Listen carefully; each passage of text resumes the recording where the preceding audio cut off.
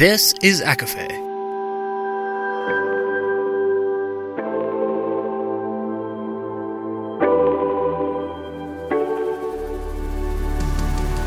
Laura Marie and Jessica Marie proudly present A Court of Fandoms and Exploration, a podcast.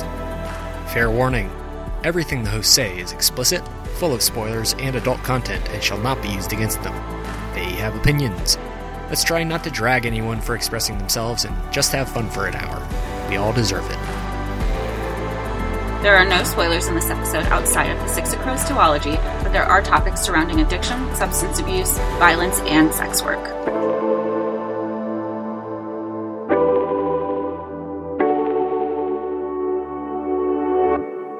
Hi, everybody, and welcome to A Court of Fandoms and Exploration, your weekly deep dive into the YA literature and fandoms that we love. I'm Laura Marie. And I'm Jessica Marie. And today we are discussing Six of Crows and Crooked Kingdom, the duology by Leigh Bardugo. Two books that really, to me, and I think to Jessica too, are really just one book. And if we consider them one book, they're definitely the better of what I've read so far. I mean, I'm just happy that this isn't Shadow and Bone trilogy. That is absolutely true. You and I think everybody else that has ever read these books have to agree. It is just, they are so much better, just leaps and bounds better than Shadow and Bone. It's just unbelievable. And even the characters, I feel, I mean, with the exception of the Darkling and Nikolai, and Zoya, I basically like everybody but Mal, and Alina is annoying. She's, remember, I was thinking about the Akasif episode and how we were talking to Kaven about every time you had this moment to do something, you didn't choose it. And that's what I just feel like Alina was doing. And so then when we're here in the duology, they keep saying Sancta Alina. I was like, fuck this. Well, and you bring up a fantastic point, and it's good to get it out early. So when we're talking about the books, these books are obviously set in the Grishaverse. These are the Grishaverse books. Do you feel, Jessica Marie, that you must read Shadow and Bone before you read Six of Crows and Crooked Kingdom? No. I mean, I understand. Hard no. Wow.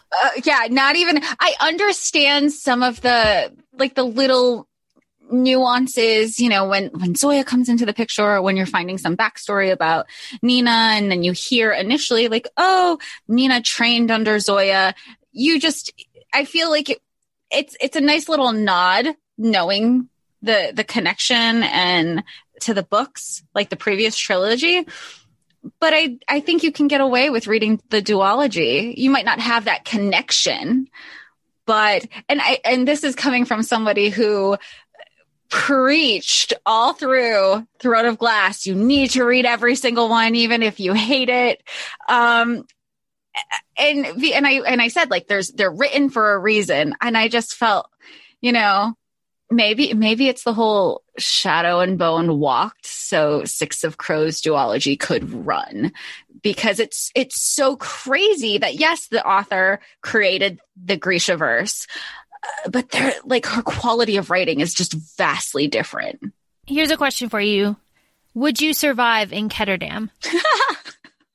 Or would you just be immediately killed? I would be immediately killed. The fact that even Kaz swam across that river using Jordy's body. Poor Kaz. I wouldn't even have thought to do that. I'd be like, this is it. I'm dying here. This is what we got. I'm on this island that I'm sequestered to by myself, and probably resort to cannibalism till I die too. Yeah, I think I would have been robbed immediately coming off the boat and then just killed in an alley. So they were talking about this alley, I think, at one point, and all I could think of was Bruce Wayne and his parents. It's like, this is it. This is it. But I can't believe that I would survive Rifthold before Ketterdam. Now I'm like, Rifthold is a breeze. Yeah, for real. I think before we go any deeper into the episode, we need to shout out Blissfully Bookish for our fantastic Six of Crows jerseys that both of us are wearing during recording. I mean, if you don't consider getting any of their jerseys during a pre-order, you're losing out. If we want to use that as a theme, so Ketterdam. I picture Ketterdam as like a mashup of London and Amsterdam with Peaky Blinders-esque gangs running all around and like fog and like an old London in my head. Yeah. And like dirty and like kind of cramped and just not somewhere that I would really like to be. Yeah. there has been nothing appealing about this except when Stromhold shows up with his flying ship. And I'd be thinking, no, get me on there to fly away from this place. So your emphatic no about not having to read Shadow and Bone, reminds me that I disagree. I feel like you do have to read Shadow and Bone just because if you're going to read something like this, that is, I don't know, like I guess like rich in material, you might as well like savor every like little inside joke and little throwaway line. So, I mean, suffer through Shadow and Bone so that you can understand like why people kind of go like when she says like Sancta Elena and when they talk about like the Ravka's Civil War and like the Second Army and the Grisha, you're like, oh yeah, no, I remember this. And yeah, I like connections like that. So I would say read them. Well, and I think that Skim that them. description of suffering through is perfect because that's what it was. It was a struggle. And this is coming from two people who were pretty much speed readers, more or less, and it was a struggle to get through them. And every time you just, maybe the first book isn't always going to be strong, but when you have a trilogy, you expect there to be some pickup and growth because you don't get to the second and third, etc., without having, that want for it. I agree and I appreciate what you're saying because you do have to suffer through it. I think I just didn't like the book so much where I was like, no, if I never have to read them again, I won't. But I would reread Six of Crows and Crooked Kingdom. It makes there is the appreciation there because the world building is out of the way. You can groan. The little throwbacks that I did like, because I was so excited when Nikolai showed up and when Genya showed up. I liked, those were the characters that I liked from the books anyway. Like, thank God he didn't bring Mal back. I would have. He's busy at the orphanage with Alina, doing whatever it is that they do. Yeah. Well, let's get into these two books because there's a lot to go through. I think the best way to start is to start with the way, that was a long sentence, that the book opens with the Jurda Parem, with the Grisha. And I thought that was a really interesting way to open it. I remember the first time I read it, I was like, the fuck is going on? And this time is the second time that I read it. I was like, oh, okay, this is really interesting. I'm going to pay attention. And even like the first chapter, it introduces a character, but you don't hear about that character for a while. So you're just, even throughout the book, you're waiting, like, when is that person going to show up? Well, you're waiting. Well, he is also waiting. They're all waiting. They're all stuck there waiting because of what the drug can do. And I like that one of the themes of this book is, I would say, addiction. In a kind of in an obvious way and in a not so obvious way, addiction. And the obvious way, obviously, he is the Jurda Parem. It's just, it's really interesting. And it's not something that you encounter a lot, I feel like, in books, is like a drug, like an actual literal drug that is addicting and it will kill you. But it will make you super powerful. It's like what? Like Grisha meth. Right. It's like a moment of power. And, typically I'm not familiar with drug usage, or drug use.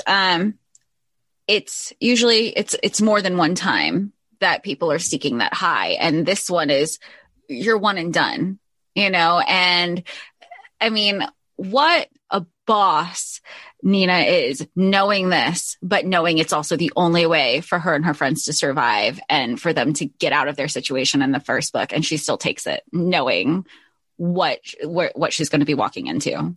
Well, Nina is your favorite, yes? Yeah. Oh, hands down. Nina's everything about Nina. I love how fun and like, I love how she makes Matthias feel uncomfortable. Like, I think all her little innuendos, just because she knows she can, she knows he's going to be uncomfortable. Her love for sweet rolls and waffles and food. Like, I'm not a tiny girl. And it just reminds me of like, this is how I survive Germany, this and Haribo gummies. Oh, look, there's more waffles and sweets and carbs and give me all of it. And that's her excitement for everything. I love it. And I love how people know that Nina is suffering and Nina is not herself when she doesn't have her appetite and when she loses weight and when she isn't enthusiastic about things. That is a noticeable change in her. And people were like, damn. Well, when she was able to, when she had her appetite back for like after weeks, that was everybody's comment. They were like, we're just happy you're wanting food, you know? And she has this zest for life that I absolutely love.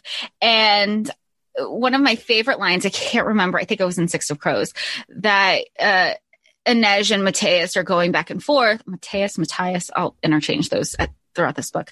That they're going back and forth of, you know, Nina's the strong character. She's this, she's that. And Inej is calling Matthias out on it, saying, yeah, but you're staring at her the whole time. And Matthias is like, well, she's just too much. And Inej says, maybe you're just not enough. And I fucking love that. I love strong, empowered women calling men out on their shit because you're intimidated by strong women. Like that's not on her. That's on you that you can't handle that. And I'm here for it. I have nothing to say. I was just like bowing to Inej in that moment. Well, and women who know their worth. Right. Which is, you love Inej. She's your favorite. Inej. I absolutely love Inej. Inej knows her worth. She knows when to walk away. She knows to have broader goals. She knows that the dregs isn't what she wants in her life. She wants to go back to Ravka. She wants to find her family. She wants to get the boat. She wants to hunt the slavers. And God, you know, she'll do it. Inej is wonderful. I love that she's an acrobat. I love that she, you know, uses knives and sneaks up on people and can walk the high wire. Like, that is one of my absolutely favorite scenes, is when Inej is walking the line above the like sugar granary silos. Oh, right. And they had like that whole story. They're like, people are known to die doing this. Yeah. So she, and you know, there's the net. She's like, I don't need a net. And then the white assassin girl comes up and is fighting her like on the line. It's just amazing. And I love it. I can see it so clearly in my head. Would you ever do one of those, like those trapeze classes with the have you ever seen them? They'll have them like in Brooklyn or in like throughout the city, like just a trapeze class. And it's supposed to be for beginners, like a one-time class. You do it for an hour and yeah, I would absolutely do stuff like that. That's so cool. That's my fucking jam. I used to do stuff like that when I was a kid at like summer camps and stuff. They would have like, you know, strap you into the thing and spin. Yeah, I used to like that. You were talking about your favorite quote from Inej. My favorite quote from Inej is, and I had it embroidered on a t-shirt. The heart is an arrow. It demands aim to strike true. It's just so beautiful. I love that people shit on, her crew, not us, not the fans. Oh, okay. Her crew, like shits on Inej for having like her like Suli proverbs. And, you know, she's a old, like cautious, wise woman. And Inej even says like, you know, but there has to be something to being cautious because old women live to be old. It's like, well, you're not wrong. Fair. Okay. Yeah, fair. But somebody also has to be like, look at the crew that she's like, I have to keep somebody in check because otherwise we'd all would have been dead already. Well, exactly. And you can't talk about Inej without talking about Kaz. So Jess, you went into this duology utterly blind. Like, you didn't know it was a heist. No, and it was actually really refreshing. I mean, you are obviously Shadow and Groans, and then you just said you just have to get to Six of Crows. You'll be fine after that. Obviously Book Talk was talking about it. Then we know then we were hearing that Shadow and Bone was and the Six of Crows duology was kind of being meshed together with the Shadow and Bones Netflix show. So I was like, okay, that's all I know. And I think I've been I don't want to say programmed, but used to people discussing, especially on Book Talk, or maybe that's just where my algorithm is, of romance intertwined with the plot, that I think I was expecting more of that. So then once I realized it was a heist, and romance is not even secondary or tertiary, it's just kind of, maybe it's there, maybe it's dabbed upon, but it's not a focus, which is what I really appreciated. I really got into it because it just reminded me of all the Ocean's 11 movies and all the inner workings. And it's such a bigger picture because it's the first, but you have Six of Crows, which is the heist. It was done successfully. And then obviously they didn't get their money, and then they have to do a new heist all over again to I don't want to say trickery, but there's a revenge factor. Like they are owed something after literally putting their lives on the line throughout the entire book. And now they have to do it all over again. There was just such a respect. And you have to remind yourself that they're 17. They're like 16, oh my God, 17. They're 17. I think Mateus is the only one who's 18. But that's it, and they're running around Ketterdam and everywhere else to survive the ice court. Murdering people. Murdering people. And maybe this just goes with our discussion, our future discussions with morally gray characters. It's validated. I understand the reasoning behind it. I'm not thinking, oh my gosh, that they're in survivor mode the entire time. Well, Kaz, let's talk about Kaz. Let's just talk about Kaz. I love Kaz. However, I find it just endlessly amusing that the internet simps for Kaz, who is basically a 17-year-old virgin who can never be touched. Who's like this big crime lord, but has to wear gloves. Like he's just, But when I tell you, so yes to all that. But I listened to the book as you did, Laura. Yeah. So I forget what I was doing. I was doing something in my room, and at the end of Crooked Kingdom, where he meets up with Inej, and then she said she notices his hands weren't covered. My head whipped around. I looked immediately at the Bluetooth speaker. I go, what is going on? And I just started screaming. I go, he doesn't have his gloves. It was such a stupid thing, but that's been such a huge focus the entire book. And then, of course, then you find out that he has the bone, and it's named the Wraith.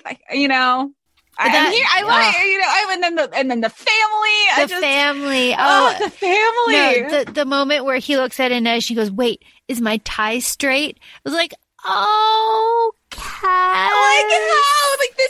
It's, like you were saying, you're like, the whole internet is simping for this untouchable virgin. And then you're like, you're touchable now. but slight, slight. Baby steps. I will have you, Kaz Brekker, without, no armor. It's like, oof.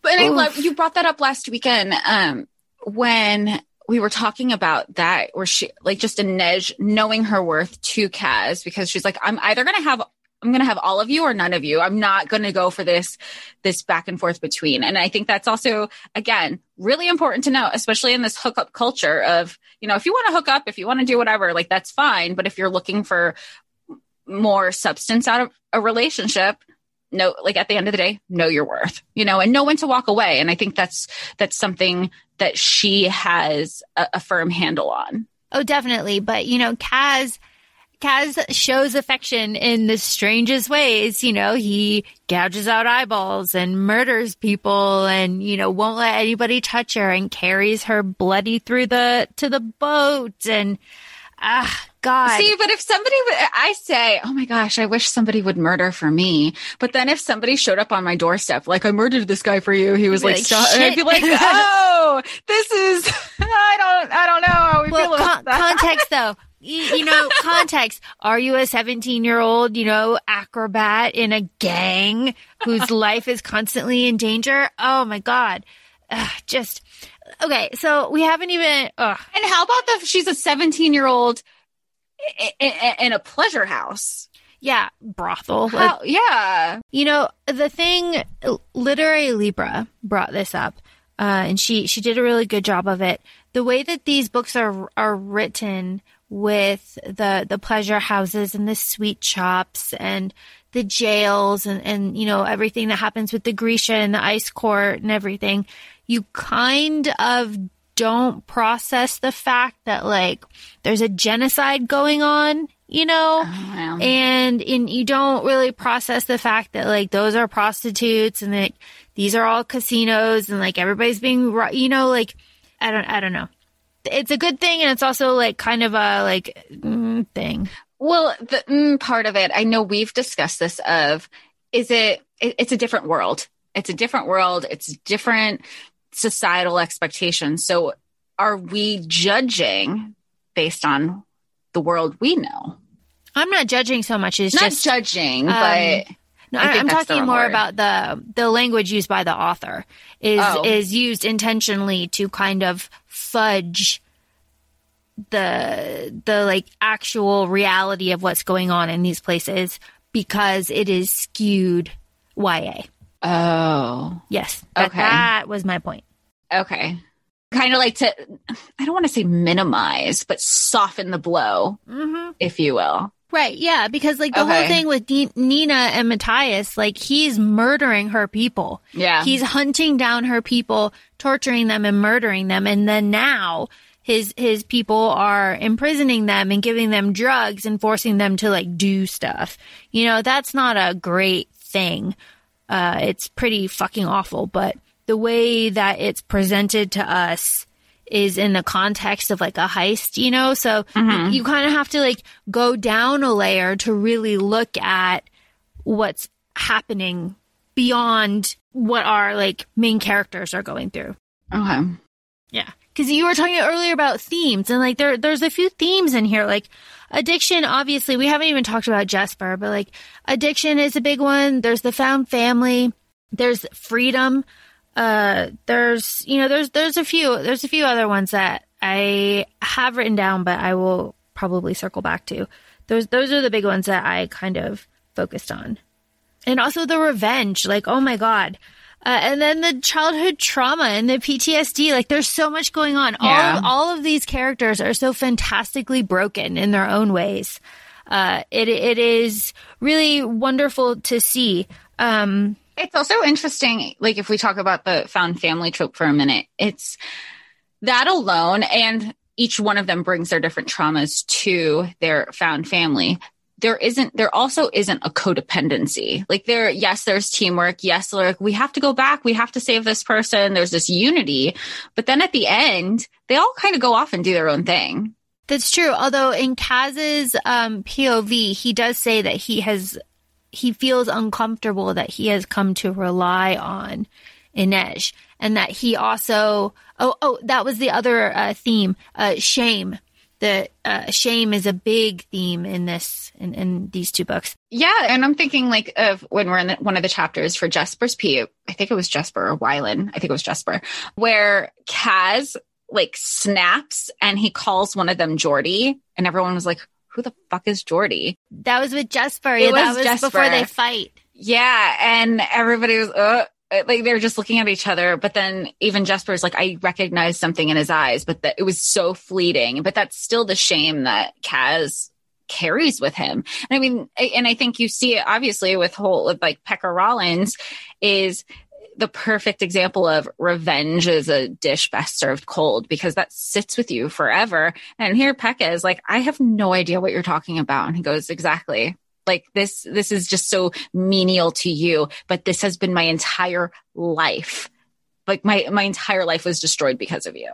Well, and Kaz gets the last word, because in the end of Crooked Kingdom, Pekka like can't leave the house. Like he's terrified for his son, and then like Inej comes and like makes her threats, and then has the crow in the baby's crib. But they beat Pekka, and Kaz even says, I could kill Pekka's son once, but Pekka can kill his son 1,000,000 times. In his head, yeah. And mental torment, that psychological torment, lives with you more than a physical torment forever. So you would say that Kaz is morally gray? Yeah. Yeah, yeah. Yeah. I would say so too. I'm trying to think of the words from our morally gray characters. I was like, wait, he's not an anti-hero. And we'll have to go back and refresh. So we have an episode about villains. If you want to refer to that, we clearly still need to refer to our own episode. Yeah, we'll go back and refresh before we talk about morally gray characters. But I'm pretty sure that, Kaz falls in there. He's pretty morally gray. Matthias, isn't morally gray. Matthias would be something else if you're... Yeah, Matthias isn't morally gray. No, I'm just trying to think of like the opposite of Kaz. And that would... The first person would be Kid Matthias. I mean, is there a full-on opposite of Kaz? I don't know. Nina? She's not the... Inej? Inej is kind of like his compass, in a way. In a way, I don't know. That would be a good question. It's an interesting little found family. We haven't even touched on Wylan. So Jesper, we were talking about addiction as being one of the themes. Jesper, Secret Grisha. The thing that I really love about Jesper is that we learn that his whole backstory with his mother, and like he's been told to keep his Grisha power hidden, and Kaz knows because Kaz knows everything, and he was really important in the heist because he's a fabricator. But Jesper has never been sick. He's a really good sharpshooter. He unconsciously, subconsciously, whatever, like uses his powers, right? Like that's why. But I think Inej, our wise one here, says if Grisha don't use their power, they become sick. And Jesper's like, but I'm never sick. It's like, yeah, but there are other kinds of sick. And Jesper's obviously addicted to gambling. So I just thought that was really, I guess, poignant thing to say. And just to be in the middle of this like heist book. Like sicknesses aren't always physical ailments. Right. Yeah. Just like in the middle of this like really dark fantasy heist book, it's like, all of a sudden it's just like dropping some knowledge. It was just like, wow. And also that there is a self-awareness for his character, because you do know that there are people who go through addiction and they're at like whatever point in their addiction where there's that denial phase. And now, there is that recognition. He doesn't know how to get out of it.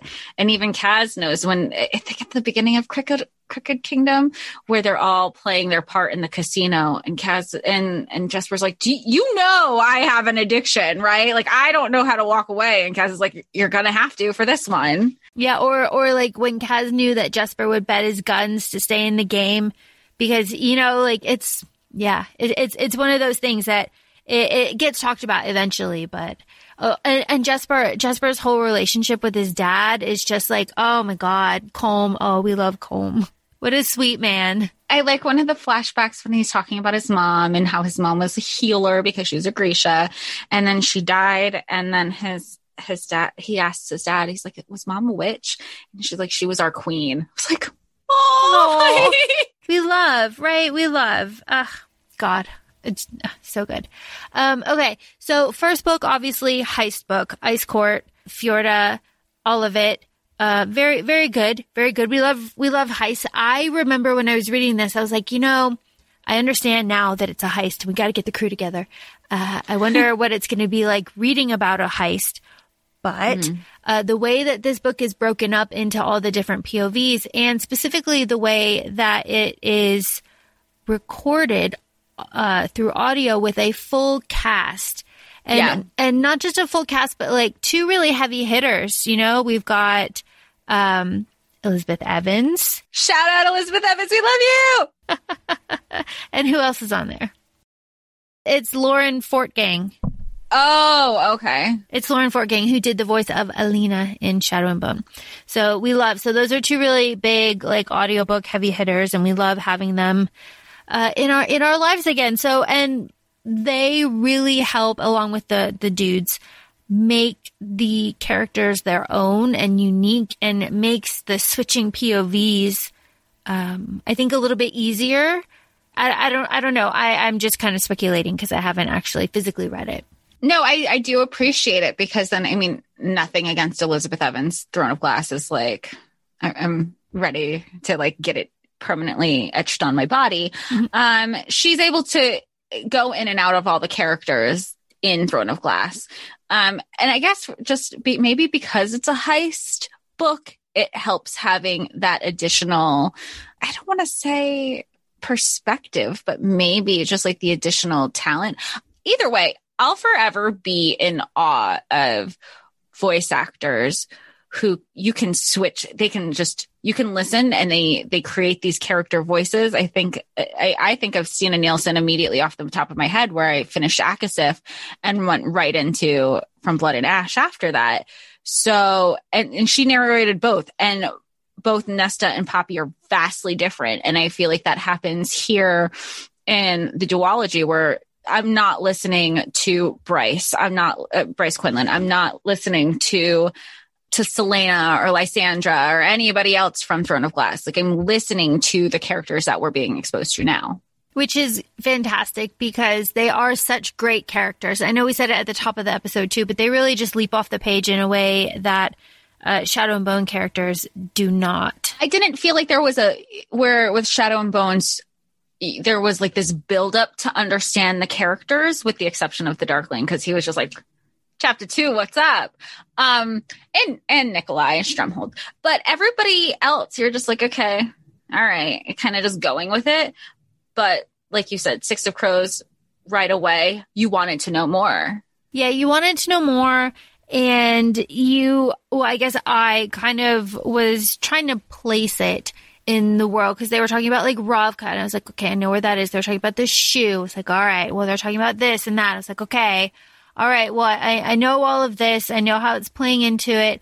I really like that it's just about a bunch of kids, you know. There's politics going on. Obviously, Crooked Kingdom is all about politics at the end with the auction. I fucking love that. I love that auction. That whole auction scene when everything comes together. It's like, oh, you know, was Schmidt, and then, you know, you got this, and then the consortium, the Jurda consortium, and Van Eck, and I love all of it, and the Tide you know, and it's just all the other Grisha. It's just so good. It's so good. From a timeline wise, or timeline perspective, really, I know we said like, oh, it reminds us of Old London / Amsterdam, but do we also like, do we think it's like a future dystopian steampunk-ish timeline, or do we think this is something from the past? I mean, something that's always good about fantasy in general is that there isn't a placeholder. You know how sometimes we'll be watching shows, like if we're doing a rewatch and you're like, ooh, that didn't age well. Like, I feel like that's something in fantasy, that there is no timeline, but in your head, what would you imagine? Well, Ravka's Russia, right? So if Ravka is Russia and then everything kind of fans out from there, you can kind of put it there. Do I think it's future? Do I think it's dystopia? I don't even think it's present. No, I don't know. I would think it's more of a dystopia type situation. Right.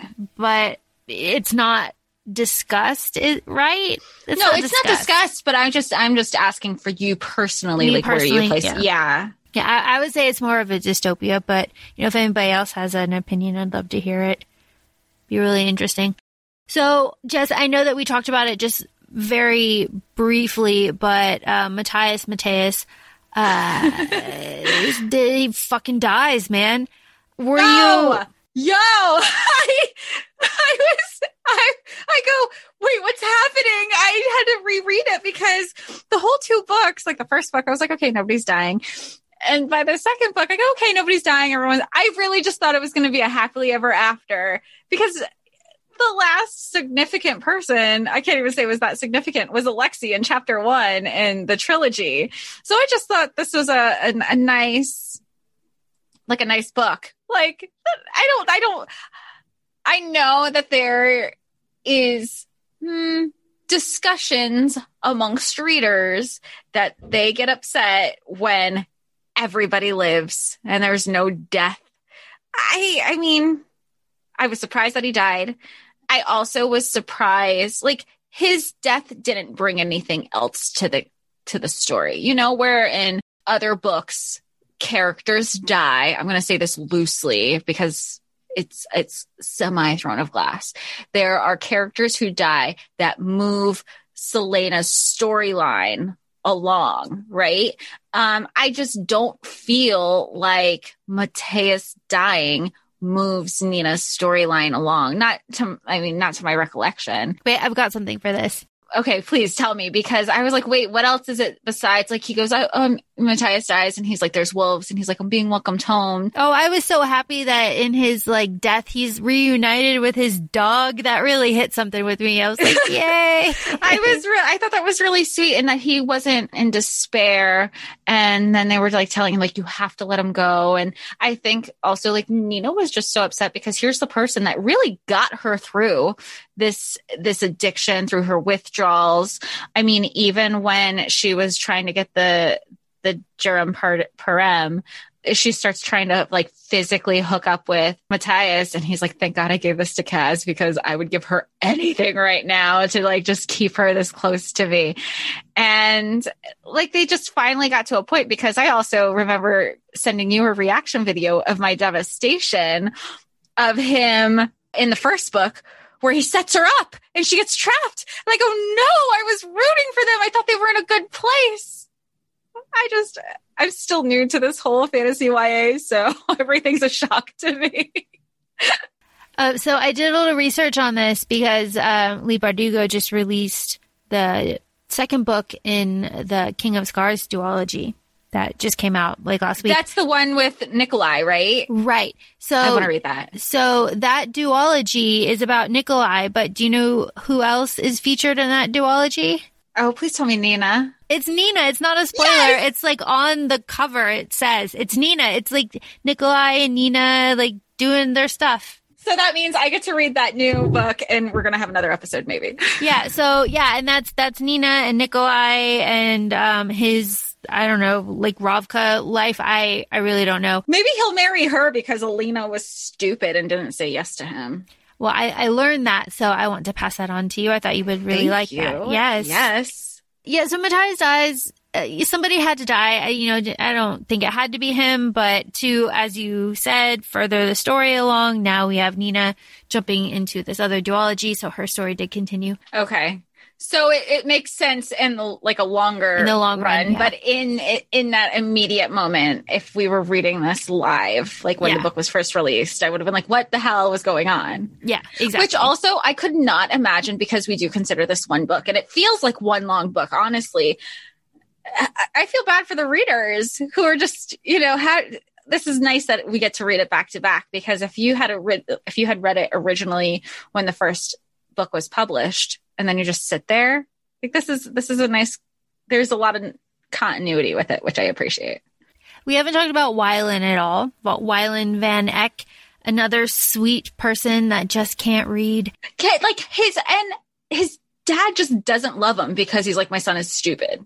Yeah. And he goes, he's like, I tried. It's not like I haven't tried with tutors. I just can't pick it up. But he's smart. He's smart, and it just doesn't come across. Yeah, he's music. He's like music and science and like math and all of that. He just can't read. Yeah, we love Wylan. Wylan and Jesper. I really love, like, I know you said romance is like really on the back burner on this book, but I love this sweet, natural romance between Wylan and Jesper. Yes, and I remember at one point in the book, I don't know if there was a part where I go, oh, I hope they get together, or I hope something's there. And I wasn't sure if there was an intention of writing something there, because then I think of Throne of Glass, not really a spoiler, but of Dorian and Chaol. So I didn't know if that was the direction it was going in, where with the sound, I think they did it, but I just can't prove it or whatever. I thought that that's what was going to happen with Wylan and Jesper. And then when you find out later that there's an actual moment, I was happy for them. I was so happy because, like you said, it's sweet, it's nice, and it's pure. It's so organic. And I like also that it wasn't like this thing that was honed in upon. It is just a natural thing, because loving somebody and being attracted to somebody is a natural thing. And it was just integrated so nice and seamlessly into the story. It's great. It's great. And of course, we know Jesper has beautiful dark skin, and Wylan has, reddish blonde, like curls. He's like the whitest white boy. We love to see it. I like Wylan. I like the kind of transformation that he goes through. I like that he kind of gets the fuck you to his dad. It's just love that. Yeah. Love that. Even and when Kaz is like, you're stealing from yourself, right? It's zero money, right? So good. Kaz, I know we just need to talk a little bit more about Kaz. Kaz, we love Kaz. Kaz is broken, right? Kaz has PTSD. He used his dead brother's body as a raft. He can't touch skin, but he's a 17-year-old virgin. Is he sexy? Yeah, he's sexy. Why is he sexy? Well, because I'm waiting for you. Like, I want to know what you think. What's the answer? Is he sexy? Okay. On the surface, Kaz Brekker is not my type. I don't like fast-talking, scheming gamblers, right? And he's 17. I can't get over the fact that he's 17. That's the thing. It feels read. None wrong. of them feel. No. And he doesn't read 17. In my head, he reads like 24. I don't know. They all do, in honesty. And I think that's part of my thing with reading a lot of YA is I've already had to age them up in my head. So I could feel like there's, some sort of relatability that they're in their 20s. Yeah. That seems realistic because me at 17... I mean, actually, my first year of college was at 17, so there were a lot of things I probably shouldn't have been doing. Well, and okay, you bring up a good point. 17, they are more or less fearless, right? They're a pretty fearless crew. They get the job done, right? At 17, you are pretty fearless. Like, you have that, like, live fast, die young type situation. It's when you get older. And I think Pekka kind of speaks to that, too. Pekka said, like, I got old. I got comfortable. I stopped having to fight for it. I got scared. Like, I let the fear get to me. Like, Kaz and his crew are so young. They don't have that fear yet. They're still hungry. They're still trying to get their goals.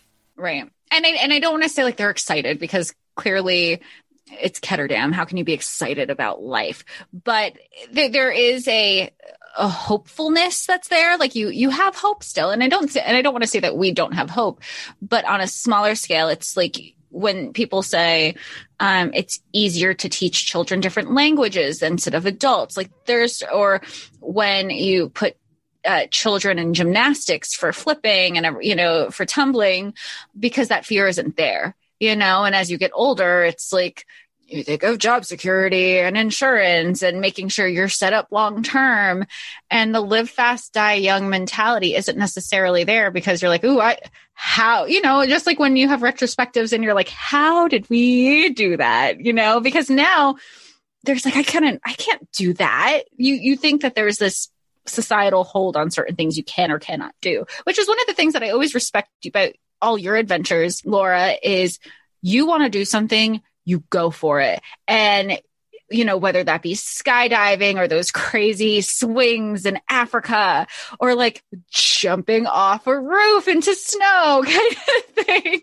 Like, you're so fearless. And I feel like no matter you age, like we all grow up and we all grow and we're older, but you still have that lightheartedness that you carry with yourself to be free and not let growing up mean growing old. I don't know, man. I don't really think I could scale a chimney in rubber shoes while they slowly melted and like burned off my feet. It was like, what, 60 stories? Like, I could never do that. Oh my God. Inej, what a goddess. Kaz being sexy, the cane, the suits. I like that everyone kind of teases him about his haircut and he's a little bit like insecure about his haircut. I think that's a really cute like detail that isn't talked enough about. Kaz being sexy. When Kaz starts at the top of the slat and fights everybody in the slat as he makes his way to the ground floor in Crooked Kingdom. Do you remember this? Oh my God. And Per Haskell is there. Oh. And it's fantastic. And like Inej is watching, but Kaz can't like have anybody help him because it's his reputation on the line. Oh, it's so good. Well, it's his reputation that he created, because we learn that he's not born Kaz Brekker.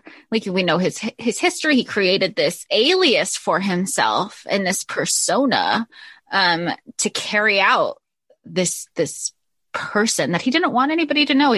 He wanted a fresh start, because he needed a fresh start for the end goal of giving it back to Pecker Rollins, brick by brick. And I thought, I love when at the end of Crooked Kingdom, people are like, okay, but why crows? And he makes a comment. At first he was like, oh, it's no big deal. But then, crows remember people's faces or things' faces. And I know this. I didn't make the connection until it was said. And it reminded me of this time that there was like a crow nest outside my house, and a cat got to the nest and ate one of the baby birds. And then the crows remembered the cat when the cat came back and started attacking this cat. I mean, I was just watching out my window because my cat was also watching out the window, like, oh, I don't want that to be me. And you're just because then you realize it was, they remember this piece of shit cat who attacked one of their babies. They're like, you attack one of us, you attack all of us. And that cat did not come back. Yeah, the crows, the drags. I mean, we love it. We love to see it. I think it's important that we touch on the TV show that's going to be coming out. That's the whole reason that we have suffered through Shadow and Groan. That's the reason that we are reveling and like just relishing this duology. So let's talk about the TV show and the cast and what we know so far. Where do you want to start? I want to start with how perfectly cast Kaz Brekker is. Freddie Carter, man, look at those cheekbones. It's always, especially with books, it's always hard to wonder, you have your personal fan cast and then you have the actual fan cast, and there could be a lot of things that people don't agree upon. But that's something that you see his picture and you're like, okay, headshot. He didn't even have to be a good actor. I would have seen that headshot and be like, you got the part. Yeah, no, he's perfectly cast. I think Ben Barnes as the Darkling is also perfectly cast. I mean, oh my God, that man. Really? Did you have to go so hard? He looks so good in the like black outfit and just, ugh. Made for that role. Yeah, made for there. Based on everything that we've seen in the trailers that have been released. Very sexy, very exciting. Love to see it. Very happy.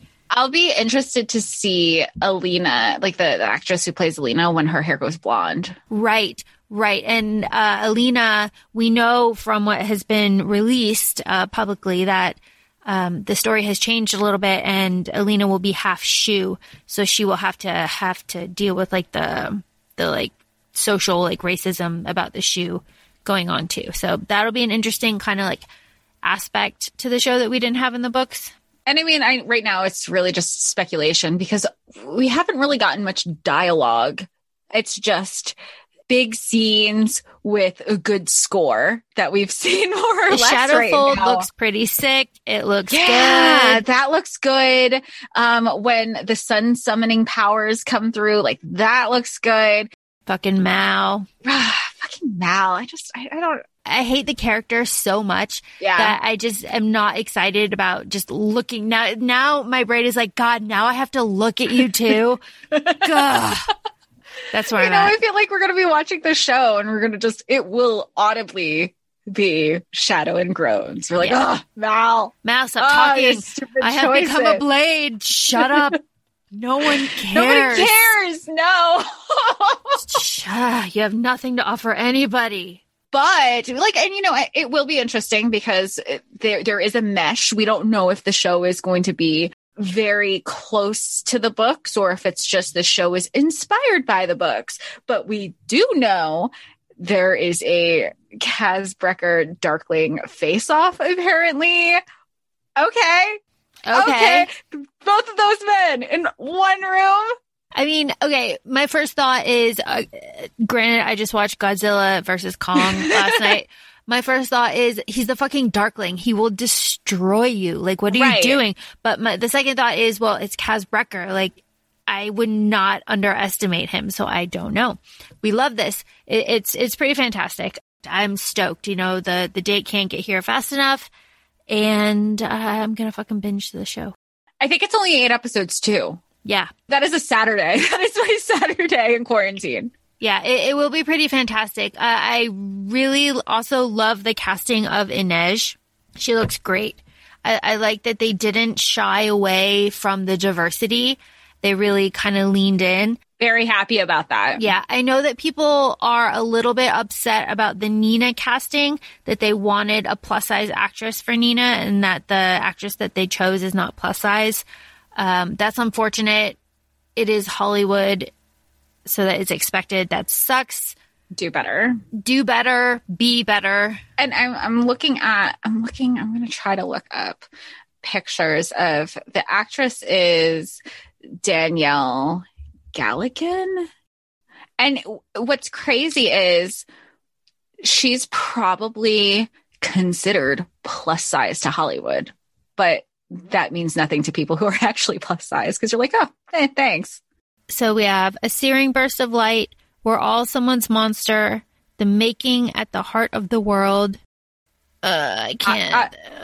Kazaksha. Yeah. Show Me Who You Are. The Heart. I love The Heart is an Arrow is the actual episode title. I'm so happy for you, Laura. I'm stoked. The Unsee and No Mourners. No mourners, no funerals. I don't want to even go into it because everything's speculation because you have Six of Crows, which happens after the trilogy.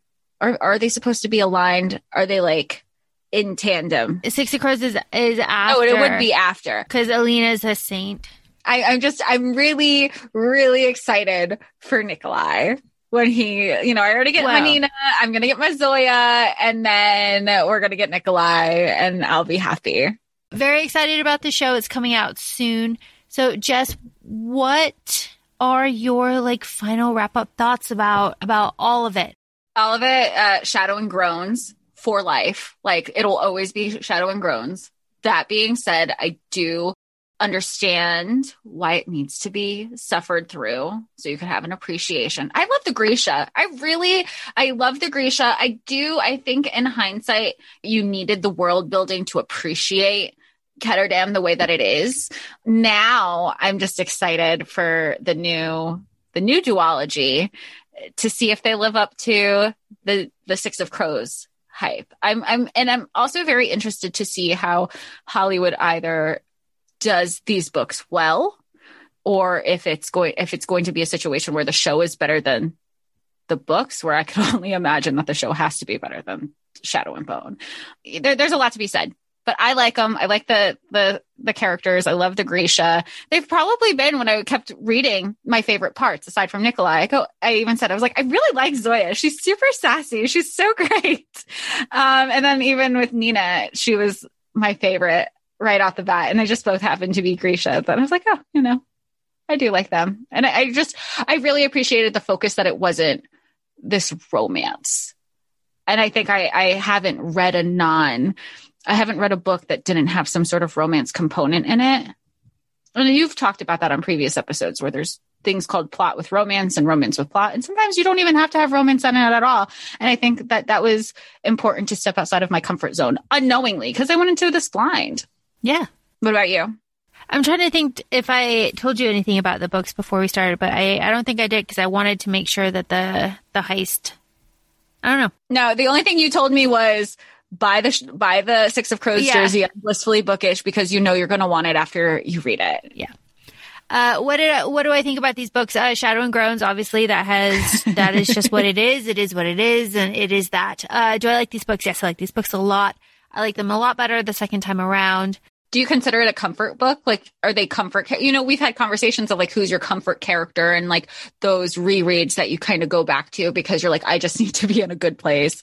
Do you consider this one of those or no? No. Okay. I will happily reread this book, but it is not going to be my top 5 comfort read. Right. No, it won't be, but I would reread it again easily, no problem. And I have no problem recommending these books with the disclaimer that you have to read Shadow of Bone first. And I'm sorry about that. I also very much like that the romance is on the back burner here. It's refreshing. It's interesting. It is something that should be explored more, I think. Yeah. Like, romance doesn't have to be this be all end all. That being said, when Kaz has his moment with Inej in the bathroom and with the arm and the bandage, it's very sexy. It's very like tension. I like it a lot, but that, there's only that one, right. That's it. Then it ends. I would like a little bit, I would like an epilogue, just to like know how these characters are doing like in the future. Okay. Because I was going to say, we don't know if there is an epilogue or maybe there isn't one because it's still being written about. I don't know. Right. And also I haven't read King of Scars and the new one that just came out. And I haven't read, I'll blanket that. I haven't read other Leigh Bardugo books in this universe. So I don't know if characters are mentioned in passing, if there's updates or anything. I'm interested. I'm stoked for the show, and I'm glad that I don't have to read Shadow and Bone ever again. I don't think it's necessary. We got the main takeaways. If you don't want to read it, just listen to our podcast episode on it. You get to know the characters that way. So it's very exciting. So I hope that you enjoyed this episode and that you're going to enjoy the show. I know that we will probably binge the show very fast. Oh yeah. And we'll definitely do a recap, like an episode surrounding the show specifically. Worry not. Yeah. Feel free to follow us on Instagram, ACOFAE Podcast, ACOFAE. We're also both on TikTok, ACOFAE Laura, ACOFAE Laura, LAURA, and ACOFAE Jessica. We'll be doing giveaways, the more interactions we have. It's really fun. Thanks for joining us and just being a part of this journey. It's nice to have other people to talk to about the things that we love. And I think I could say that because Laura's always happy that I was reading her stuff. And now it's like this whole shared community, and it's nice. Also disclaimer, I am back in Germany. I'm back in the podcast hole. So if the sound is different for any reason, that is because I am no longer in Arizona using my mom's closet as my podcasting location. I like how you're saying like, oh, if the sound sounds different in my podcast hole, you're like, you mean by better? If it's different, if it sounds better. But if it sounds worse, she's still in Arizona, guys. Yeah. Don't worry about it. Yeah. Thanks so much for listening. Thanks. Bye.